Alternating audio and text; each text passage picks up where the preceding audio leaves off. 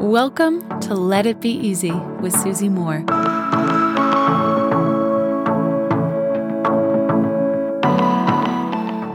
I saw something beautiful in London and I want to share it with you. Heath and I were walking down the street and I saw a fire station, right? So you see fire stations in every single city, right? They're pretty common. There's nothing necessarily remarkable or stand out about them. But there was a statement written outside of the big red doors in paint with an image, like a stick image of someone running. And the statement was this: love is the running towards. That really moved me. Love is the running towards. These people who work at the fire station, these firefighters, they run towards the fire. Right? This goes against every single human instinct we have. We run away from problems. We run away from pain. We run away from risk. We run away from harm. We run away from things that can hurt us. But this fire station, just like any other fire station, highlighted why they do what they do.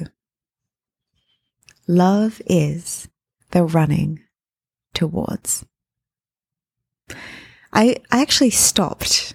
I said to Heath, I was like, read that. He was like, yeah, that's really beautiful. And I was like, this is true for a fire station. It's also true of life. Think about it. Are you the person who runs away from the problem, runs away from the relationship, runs away from the hard conversation, runs away from the friendship, runs away from the mess? Or are you someone who can love enough to run towards the problem, the person, the pain? I've even noticed this in different ways in life, especially as it goes on.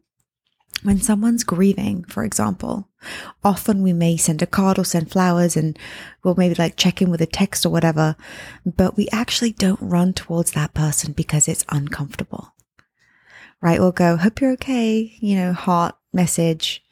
Yeah, send a gift. Yeah, check in once in a while, or not even so because we don't know what to say. What if there is no perfect action? What if there is no perfect solution? What if there is no perfect way of doing it, but just simply your action of running towards it was the greatest act that you could ever perform? Going towards the thing that hurts. Sometimes it's having that conversation with somebody, isn't it? Where you're like, I kind of care about this person. I'm kind of concerned about this thing, but it's kind of not my business. And I don't want them to hate me for bringing it up, but I'm concerned about this thing in their life, or I'm worried about them. And this has to come, you know what it feels like. It comes from such a place of concern and deep love that it almost won't let you go because you feel like, my heart wants good for that person. I just don't know about this thing. I don't know. But my relationship could be at risk. They could shut me down. They might not want to be my friend anymore. They might not want to work with me anymore, whatever the situation is. Sometimes love, no matter what, no matter the outcome or what happens, love is the running toward. As I saw that at the fire station that day, I thought, yeah, it's so evident in that profession. Right? Such bravery. Oh my gosh. Thank you, firefighters everywhere. My heart just explodes for you. Thank you. Thank you for the work that you do. Thank you for keeping us safe. And this message can reverberate, right? They can always be our example of what love really is, right? It's not gifts. It's not wine and lovely dinners out. I mean, these things can all be demonstrations of love, certainly. But sometimes isn't real love the tough stuff? The stuff that we don't want to say, the stuff that we don't want to do, the stuff that we don't want to show up for.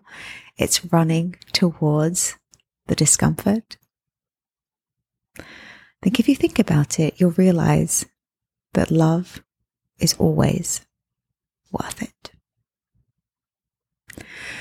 Until tomorrow, my friends. Love and ease. Hey friend, I've got something really cool for you.